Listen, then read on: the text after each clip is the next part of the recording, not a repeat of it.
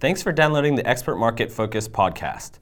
This series features interviews between our CEO and Entrepreneur of the Year, Titus Sharpe, and other successful business leaders. To read more about these stories and find other useful videos, articles, and research about running a fast-growth business, visit our website, expertmarket.com/focus.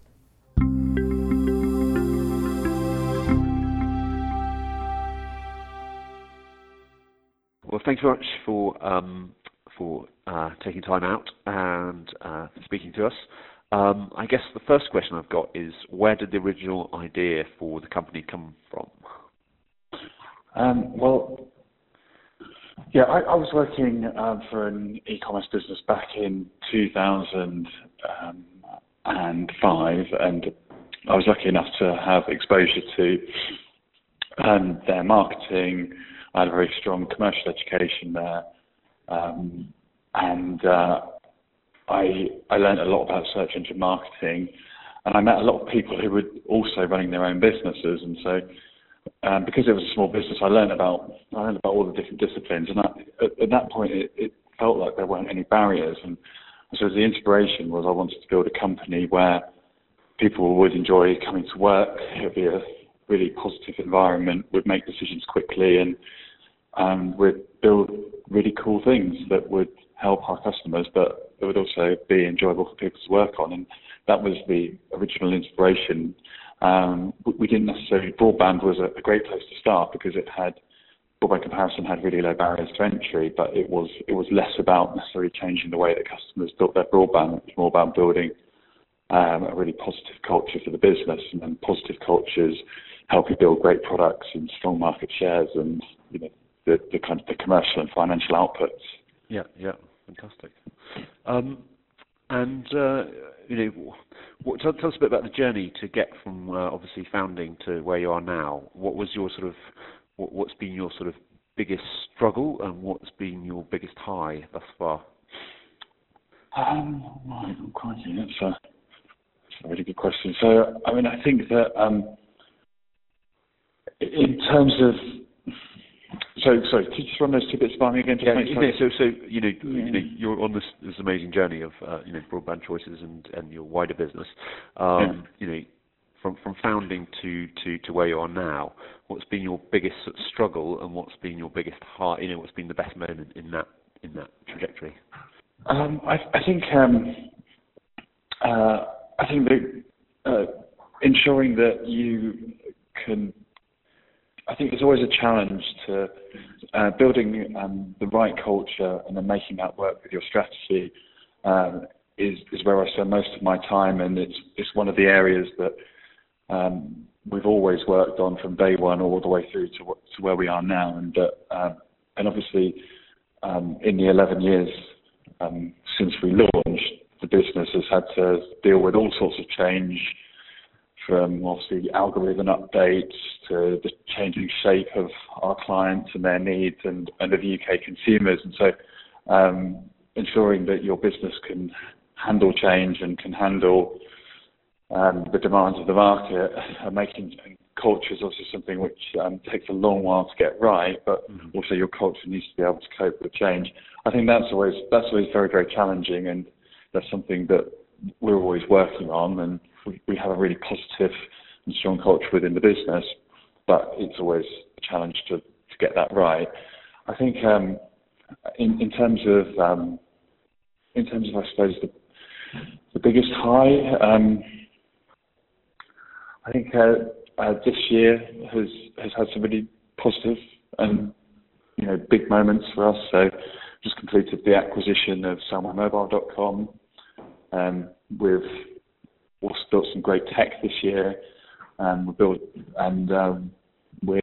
also won some big bits of business. And you can't beat those moments where you sign on the dotted line, and often when projects have taken a very long while to conceive and to execute, that's always really exciting, because there's lots of people involved in those projects, and seeing talented people bring things together and achieve something, that's always where the highs are within this business, and for me. Fantastic. That sounds very exciting. Very exciting year. And prior to starting your own business, you mentioned sort of your previous experience. Was it during that time that you actually decided you want to do something yourself, or do you think you had inklings before then? No, I think it's always. I don't think I had I don't think I was a sort of a born entrepreneur. I think I'm I don't know if we call it the accidental entrepreneur, where I found myself at the right moment with the right set of circumstances and the right inspiration. But when that moment came, I seized it with my co-founders, and we really embraced that, and we've built something very special. But I think you kind of fall into. I mean, obviously there obviously all the stories of of lionized guys who've built businesses in their garages. I think it's a lot easier to build a business since the millennium than it was prior to that, and I think the entrepreneurship has come to mean something different to what I understood it to mean when I was growing up. But it's great that now that you might not necessarily have been kind of born an entrepreneur, but you can still become. But now it's much easier to start your own business than it was. Definitely, and I think it's a bit more celebrated somehow or other. It's a bit more sort of, I think the sort of culture of, seeing sort of, the American startups doing so well and seeing some big British startups doing so well. I think it's kind of more, is a more celebrated sort of route. I think. And I think that. I think that increasingly we will see what will be good for Britain is we've got some really bright people in our country, and hopefully those our brightest and best will perhaps spend less time going into well-trodden paths like banking and law, and perhaps will spend more time building and creating things. Yeah, absolutely. Yeah. Let's hope so. Yeah.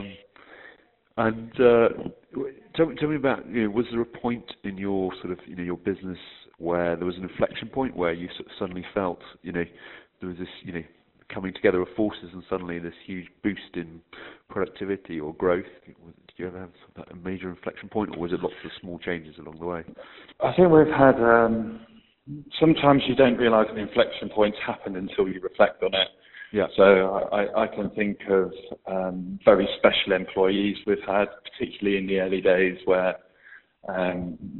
they've worked on projects or they've managed to move a KPI, which I just didn't think it was possible to move. And there's certainly some people who I really cherish for the contributions they've made over the years, and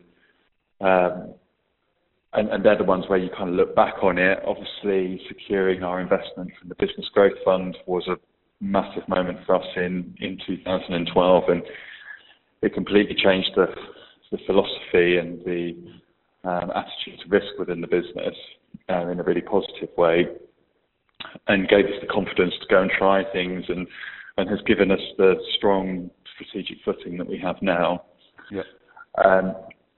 So that's a big moment. But I would say really over the past 2 years, I think the biggest moment, the biggest inflection for us has been the investment in technology and building a really, really strong technology team, and the impact that can have in terms of your ability to open up new opportunities, new markets, new partnerships, new strategies. And so, technology has been the big one for us most recently. Yeah, brilliant.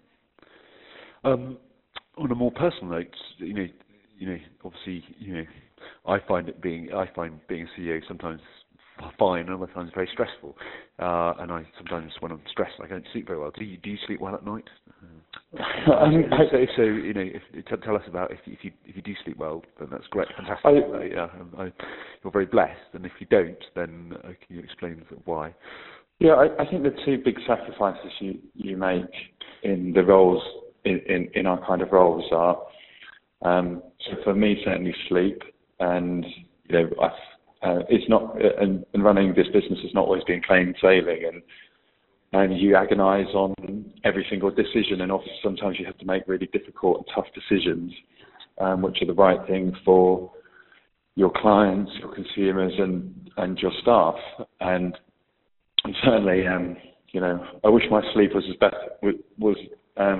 better than it can be, but it's also a question of learning to balance the demands of the role and also knowing how to partition things. And obviously having family helps, but I suppose you do make sacrifices. I wish I saw my children more than I did.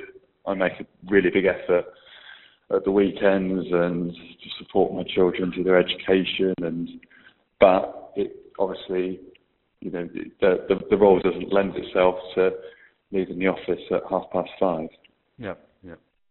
Have you got any advice for sort of budding entrepreneurs in terms of, if you were, there's a couple of things I have around HR. My big regret is not hiring a recruiter earlier in my business, in MVS timeline. Is there any sort of profound bit of advice, a learning or a regret that looking back on your business, you really would love to? Never ever compromise on hiring the best and the most talented people, because people with the right level of energy, who've got big ideas and can get things done. One of those people will be worth 5 people who don't have those attributes. Yeah. And it's when you're going through the recruitment process, it is tempting to try and close a role off, because it's better to have a bum on the seat than nobody in post. But invariably, you come to regret those decisions in the medium and long term. Yeah. And so, I'd say, never ever compromise on talent.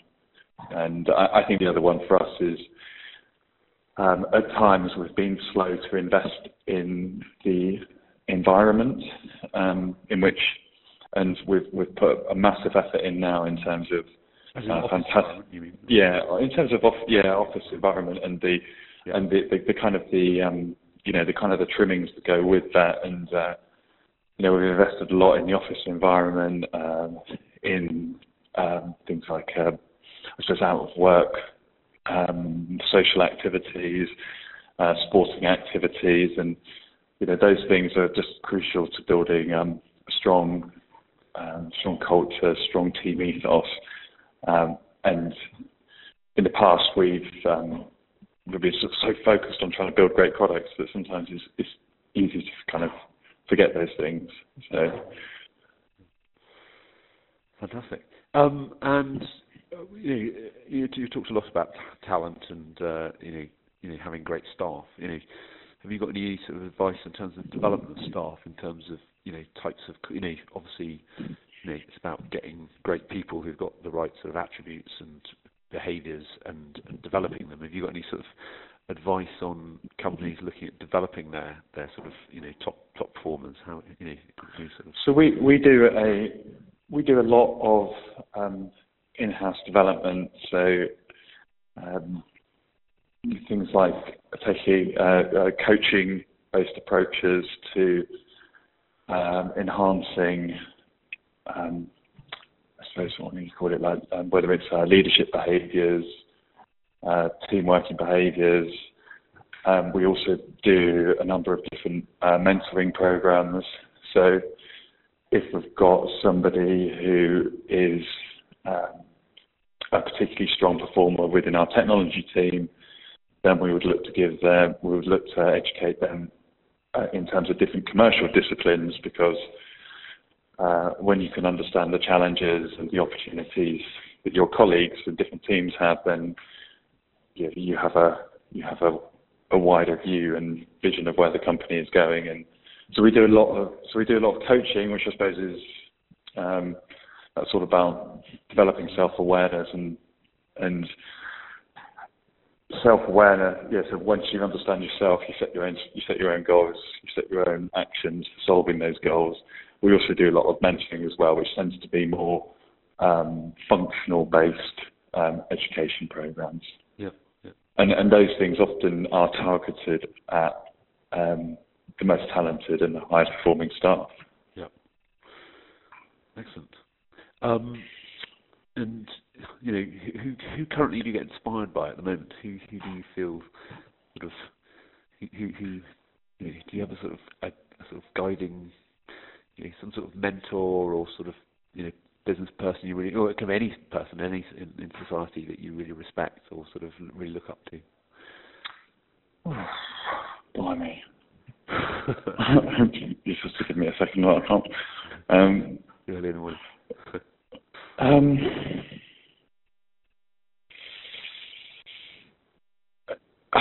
suppose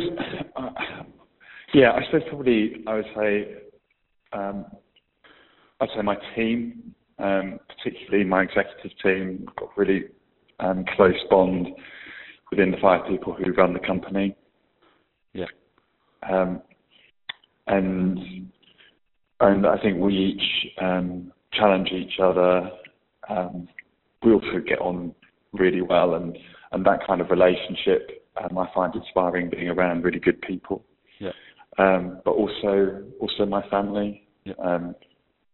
So my wife, my children. It's building something positive and strong here. Obviously, creates a level of security and protection for them now and in the future. Right. And it's also, I think that nothing we've achieved within this business is down to luck. It's all down to hard work. But I always feel there's a certain amount of luck in being in the right place at the right time to start this business. But having started it, I think it's great to be able to build something really positive as an example to my kids about what you can achieve just by working hard. Yeah, absolutely. And finishing off, what would you like your legacy to be? How would you like to be remembered? I'd like to be remembered as having built a business which gave lots of people an opportunity to achieve and go on to bigger and greater things. So I'd like to build a really positive legacy for our staff, but also I would like to think that we've helped the millions of people who've used our different services, and that equally whilst we won't necessarily be remembered, but the kind of services we provide are, we help people choose the right products, we help them save money, and the role of the intermediary tends to be that once you've done your job, you are forgotten. So I'm not necessarily expecting to be remembered by our consumers, but I certainly hope our legacy will be that we've made small but important differences to their lives on a day-to-day basis. Absolutely, yeah. Fantastic. Well, Michael, thank you very much indeed. That's brilliant. Thank you very much for your time and the interview. I really appreciate that. No problem at all. It's a pleasure.